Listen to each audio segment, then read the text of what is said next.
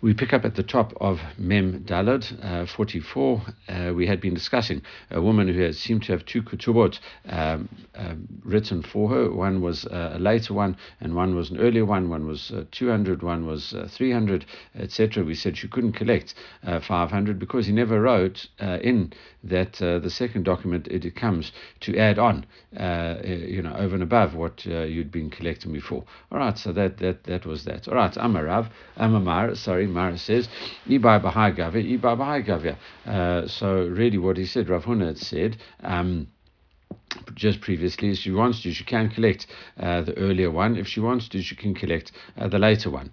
And it says, V'leima plige de Rav Nachman. Maybe this argues with Rav Nachman's statement. Rav Nachman said, Shtei shtarot hayotzim bezeh achazeh. Two normal documents. Now, we're not talking specifically about Ketubot over here, talking about, for example, transferring a field or something at different times. What we have, two documents that come about the same transaction, one after other. One is dated later than the other. Betal Sheni, it's a Rishon. The second one comes and nullifies the first document. And so to here, we should say that the second one should nullify the first one altogether. But we don't seem to say that. Rav Huna had said, depends which one she wants to collect. You can either collect the earlier one, where it's less money, but the husband would have more property. He seems to have been selling property in the interim, so he's got more property, so there's more chance, if his property has been sold, that she could go and collect it from the person to whom he sold it. And even though it's lower, she's got more chance to collect it. It's more collectible, as opposed to the second one, where it's a higher amount, but the husband has sold property previously, and now he's got less property to claim from, and therefore it might be harder to collect, even though it's more money. Okay, that is that. But now, Rav Nachman said, but surely the one document cancels the other. The second one is the later one, and that seems to be the more authoritative one. And the Gemara said, no, lav mi itzarana. Surely we have said about this. Amar Rav Papa, Amode Rav Nachman, di Yosef ba dikla l'tosefet kutuba hachanami ha Yosef la midi. So really what we said before, if he added on as much as a palm tree, in other words, the first document is not, or the second document is not an exact replica of the first document. It includes more things. If it includes more things, it means it was written as an addition. So therefore, it doesn't. The second document does not cancel out the first document. It actually supplants. It actually adds on to the first document. It kind of increases it and adds to it. So therefore, so to here, what we're assuming here in the case of the second ketubah, it should be, you could look at it as if it had actually added on a certain amount to the ketubah. So actually, that was what we had said yesterday. She could collect the earlier amount, the 100 or 200, and then a later amount of the extra 100 to get to the 300. That was what we had mentioned yesterday. Anyway, going into what we just mentioned, Gufa Amrav Nachman Shtei Shrot Hoitzim Bezeh Achazeh, two documents that were produced one after the other. One is dated later than the other one. Betal Shnei Rishon. The second one supplants the first one. Amrav Papa. And Rav Papa said about that, more than Rav Nachman, even Rav Nachman would agree. To Yosef Ba'adikla Tosefet Kutuba Katave, not Kutuba Katave. He added on as addition. All right, if you add on even a palm tree, you have added on as an addition. All right, so Pshita. Surely that it and we say about that Pshita Rishon B'mecha Shari Mematana Lutrakol Liafot Kocho Hu Dekativla Mishum Dina Bar Mitzvah. So we say it's obvious to us, if the first document was a sale and the second one was a gift, the second document does not supplant the first one. You have to look at both of them together. The reason is that even though it may not contain any more property, it might be for the exact same amount of property, but one was written as a gift, as opposed to the other one was written as a sale. What we do, the reason that you wrote the second one as a gift was to improve the strength of the person, of the recipient, because of the halacha of bar mitzvah. So what's the bar mitzvah rule? The bar mitzvah is a field on the border, and really what we're talking about in this instance is if you have a person that's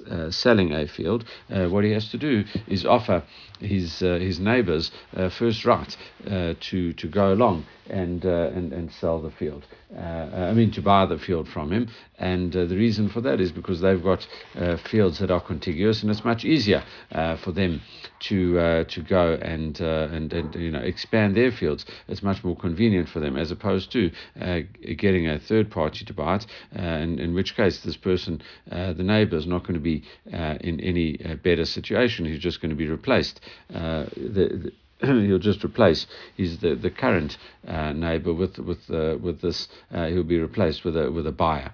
And that's it. So therefore, it's no benefit to him. However, if you do give him the field, he might expand, and it might cause it will be very convenient for him to expand into that field. So really, if he wants to sell it, he has to sell it to the person. He has to offer it for sale to the person next to him. However, if he is be giving it as a gift, well, then there's no need to do that. All right. So that's actually learned out from a pasuk in Parshat Va'et Hanan. It says, "V'asita hatov v'yashar." You should do what is good and right in the eyes of Hashem. Okay, that is, you should kind of go beyond. What lifnim mishurat adin as well, I suppose, but just doing the right thing. All right, v'kol rishon matana v'shani mecher, and obviously the first document was a gift, and the second one was a sale. It says mishum dina debal chov hu dekatav kain. The reason that you did it that way, because halacha of a creditor, you did it that way because you worried if a creditor would come and take the field away from the recipient. Then what you do is you write a document of sale. So if need be, he could go along and collect on the basis of that. So obviously those two documents, there is a chiddush as to why. There's an explanation and a good reason as to why there'd be two separate documents. However,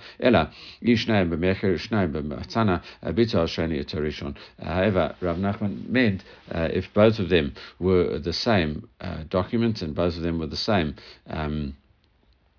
for the same amount of things, there's no extra amount added in.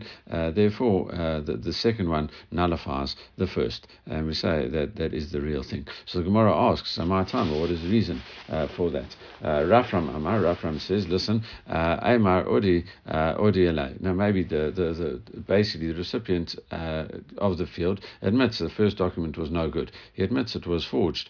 Okay, and that's why he wrote a second document. That is the first statement. Amar Rav Acha says, no,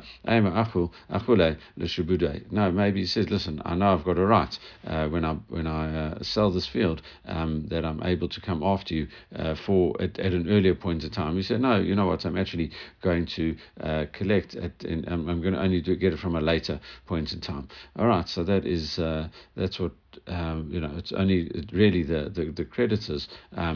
The buyer of the field only has a right on the property owned from that second date, because he was mochel an earlier time. All right, that is the two explanations of why the second document would override the first. What would be a practical difference between the two of them? We give three different answers. The first one is whether if you say that this guy admits that he's falsified a document, we say no, his credibility is put in doubt over here. According to Rafram, it says the first one was a forged document. The witness who signed on it, we suspect him of being complicit in this ruse, as it were, and therefore he's no longer allowed to sign documents for that guy. okay, for that guy because he's admitted it. It doesn't impinge his credibility altogether because it's just this guy. It's almost like a shavia nafshe asura to say about yourself. You don't believe this meat is kosher, so then that meat is not kosher to you. And the same thing over here. If you don't say, listen, I don't trust this guy, this witness, then he becomes forbidden to you. You're not allowed to use him for on other documents. Okay, that would be the first difference. Obviously, that wouldn't apply to Rav Acha. Rav Acha just talking about forgiving a lien. Okay, Lushmei Pare. Other cases paying the property.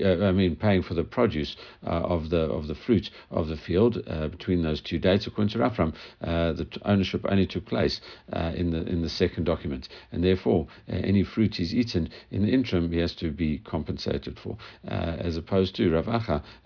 Really, the document was. The real transfer took place. However, the shibud part of it, the guarantee, the lien part of it, only took place at a later stage. All right, and the last one, lataska. The question is a property tax that you have to pay if the first document was invalid. It's a previous owner that has to pay all the taxes in that time. All right, so now ma havi ala the ketubah. What happens in terms of the ketubah over here. We'd had the discussion yesterday. We brought up the question from whether it was a time of engagement. We said maybe the husband goes ahead and commits himself even at the time of engagement. Maybe say no, it's only at the time of the wedding. And the Gemara says, so what do we say about the ketubah? Tashma, Dam Rav Yehuda, Amashmul. Rav Yehuda says in the name of Shmuel, Mishum Rabbi Eliezer, Mishum Rabbi Shimon, and in the name of Rav Elazar, the son of Rabbi Shimon, it says, Manu Matayim, Mina Erusin V'Tosefet, Mina Nisuin. It says the original, from the time of engagement, you get either the 100 if you are a non-virgin, 200 if you are a virgin. That's the basic sum. That is from the time of the engagement, and the rest of the money comes in, and the lien as well comes in from the extra amount comes in from the time of the actual marriage. Okay, that is. Rav Yehuda in the name of Shmuel and Rav Elazar Rabbi Shimon. Chachamim Ramim, the rabbis say no. Echadze ve'echadze min hanasuin, ve'uchata echadze ve'echadze min hanasuin. That the halacha is, say the rabbis, no. It only really applies from the time of the marriage. That's with the lien, with both of the instances, that only applies from the time of the marriage. And we paskin, the halacha is from the time of the marriage, as we say, like the rabbis. That's what is the majority opinion. We follow the majority opinion of the rabbis. Okay, so now what happens is we move on into a new area, which we are going to be dealing with for a little bit of just a few daf really, because then we're going to move on to more general topics. As we said, the whole idea of it shifts. The whole everything we'll be dealing with shifts a lot. So really what we now move on to is a discussion about the Motzi Shemra. So really what the Psukim are in all about Motzi Shemra, they are as follows. They are, so it's chapter 22 of this of Devarim, and he says, listen, a guy takes it's from verse 13 onwards, and he says he brings in Alilat Devarim. He says basically what he says, I engaged this girl, and now I found out she's not a virgin. What do I say? Then what we say is that she's committed adultery in between the time of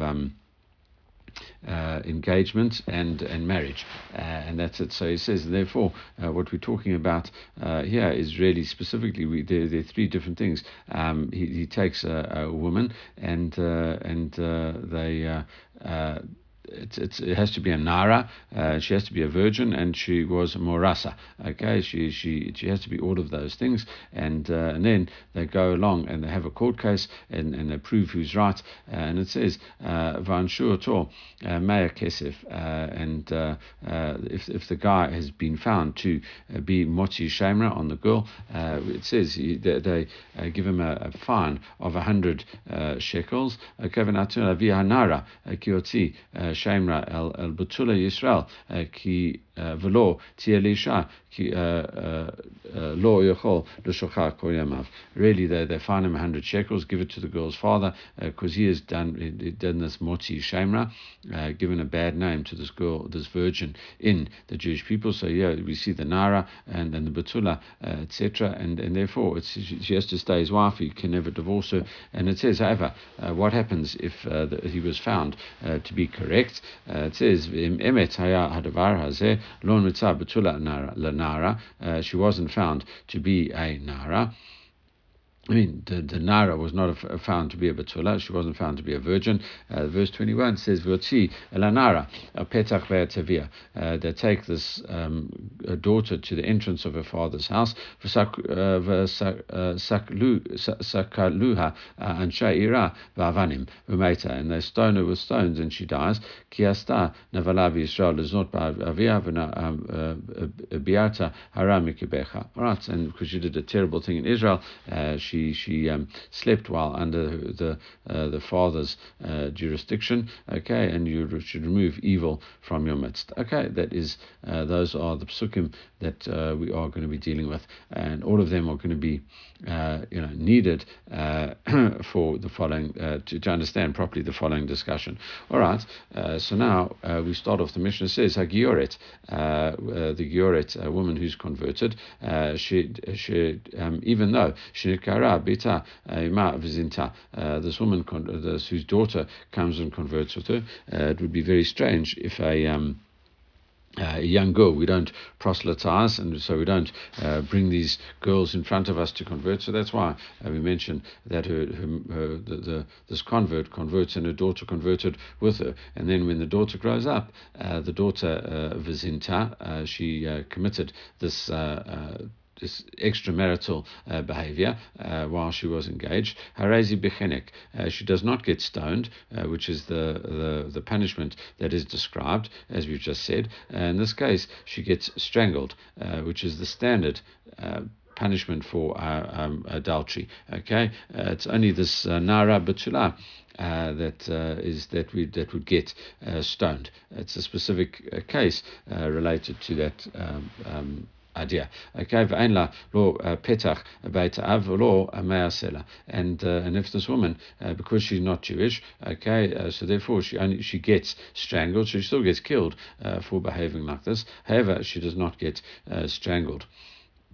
I mean, she gets strangled, she doesn't get stoned. And also we say, and also we don't have to bring her to her father's house. If she was a Jewish woman, as we saw, it says you have to bring her to the entrance of her father's house. And also, if it's proved that's proved, is she correct? On the flip side, if the husband was defaming her, she also would not get v'lo me'asela. She wouldn't get the 100 shekels as well. The reason is because in this case, the Pesukim have mentioned Yisrael. Do this in Israel, etc., which means the halacha only applies to those as born as Jews. What happens if the mother converted? So what happens is the mother. The woman the girl was conceived while the mother wasn't Jewish. Then while she was still non-Jewish, but when she was born, she was Jewish. It says. In that instance, the birth took place when her mother was Jewish. Then she does get stoned. Okay, and so it's kind of an intermediate thing, because on the one hand she does get stoned as a normal Jewish woman would. But however, she doesn't have the halacha of being executed at her father's house, and also if she's proved correct, she does not get 100 selah. We'll see.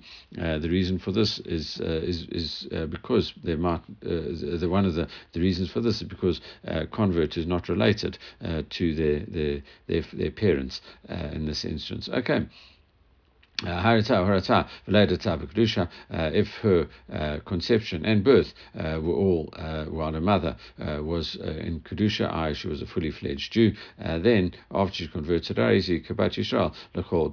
she's like a regular Jewish woman in all respects. What happens in other situations? What happens if she has a father, but there's no petach beit av? The father doesn't own a house of his own, and he's just he's staying somewhere or something. Or yesh la petach av ve'ein la av. Well, she's got a father's house, but she no longer has a father. He's died. Hareze b'skila. Then she does get stoned as well. Lo ne'mar petach beit av ela mitzvah. The only reason we bring it to the entrance of the father's house, that was only for a mitzvah, but not absolutely indispensable.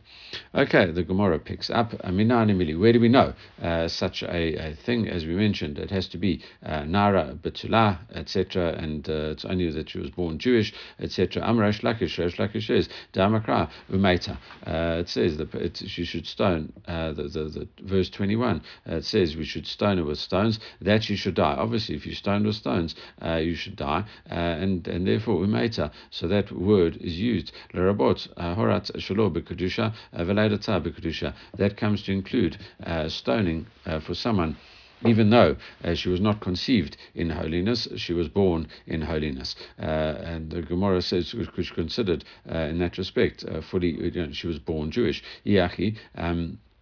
Milka nami nilke. In that case, so why don't we go and include the comparison? The husband should get lashed, which we didn't discuss, but he also has to get lashed. He also has to pay the money, so gets lashed and pays the money. Nami l'shalem. So why doesn't he have to pay the money and get lashed as well if she was born Jewish? Amakra, the pasuk says umeta lemita nitrapta. It only means she was included with the death penalty, but not anything else. In other words, with regard to the fine, for law knas, and that's it. And therefore, the death penalty we include her, but not for the knas. Why don't we say so? Why don't we say the girl only whose conception and birth were both when her mother was Jewish? In other words, the mother converted and then only afterwards got pregnant and then had this baby. So she's a fully fledged Jewess. And then Gemara answers that. Hey, Yisrael Maliatahi.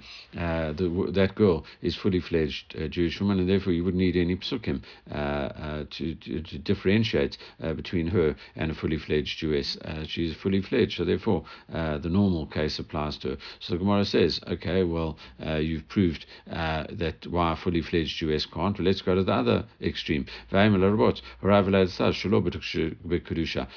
don't we say that even though she wasn't conceived nor given birth in holiness, in other words, her mother wasn't Jewish, when she converted later, surely you are a fully fledged Jew then.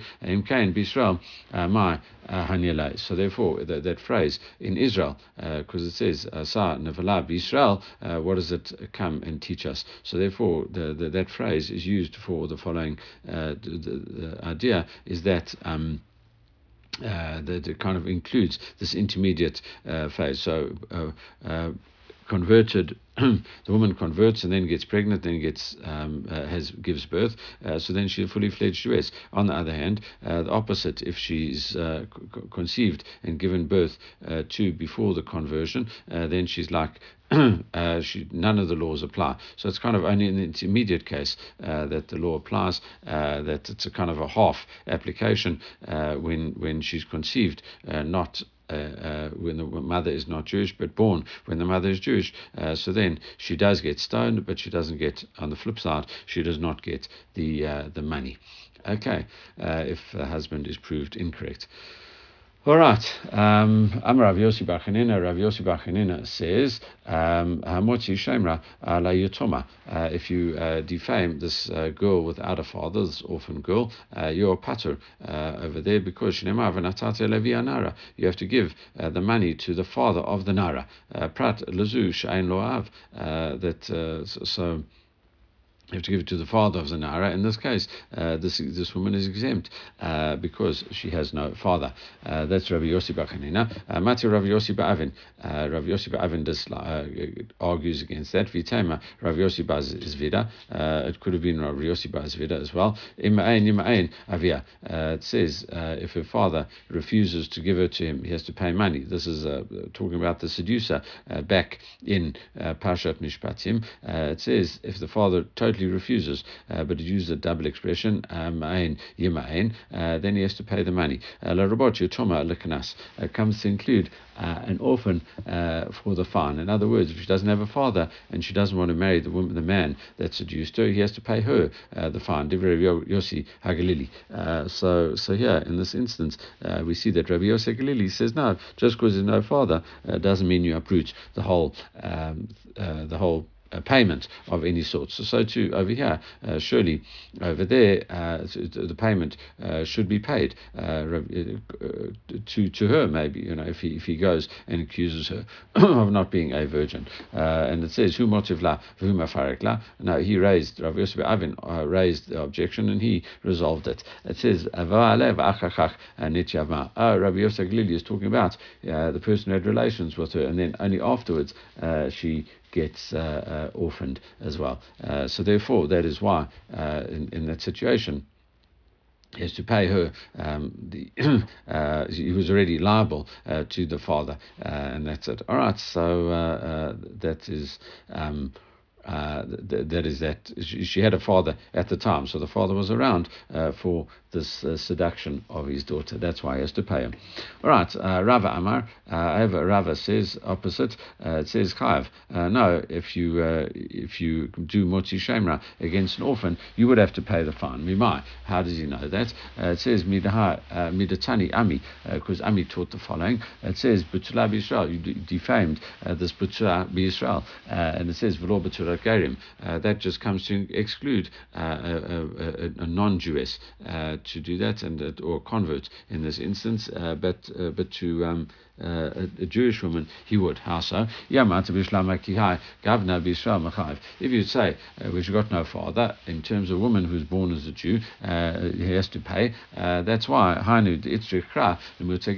that's why you would have to come and use the pasuk to exclude a convert, because the reason is because every convert is considered a newborn child. Katan. It says katan anoladami. It's like considered to be a newborn baby, and therefore every convert is actually considered to be an orphan because the family connection that with their parents is no longer there, and therefore.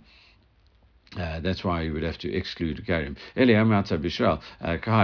you would say in the case with a woman that was born as a Jew, Jewess, that the guy would be exempt.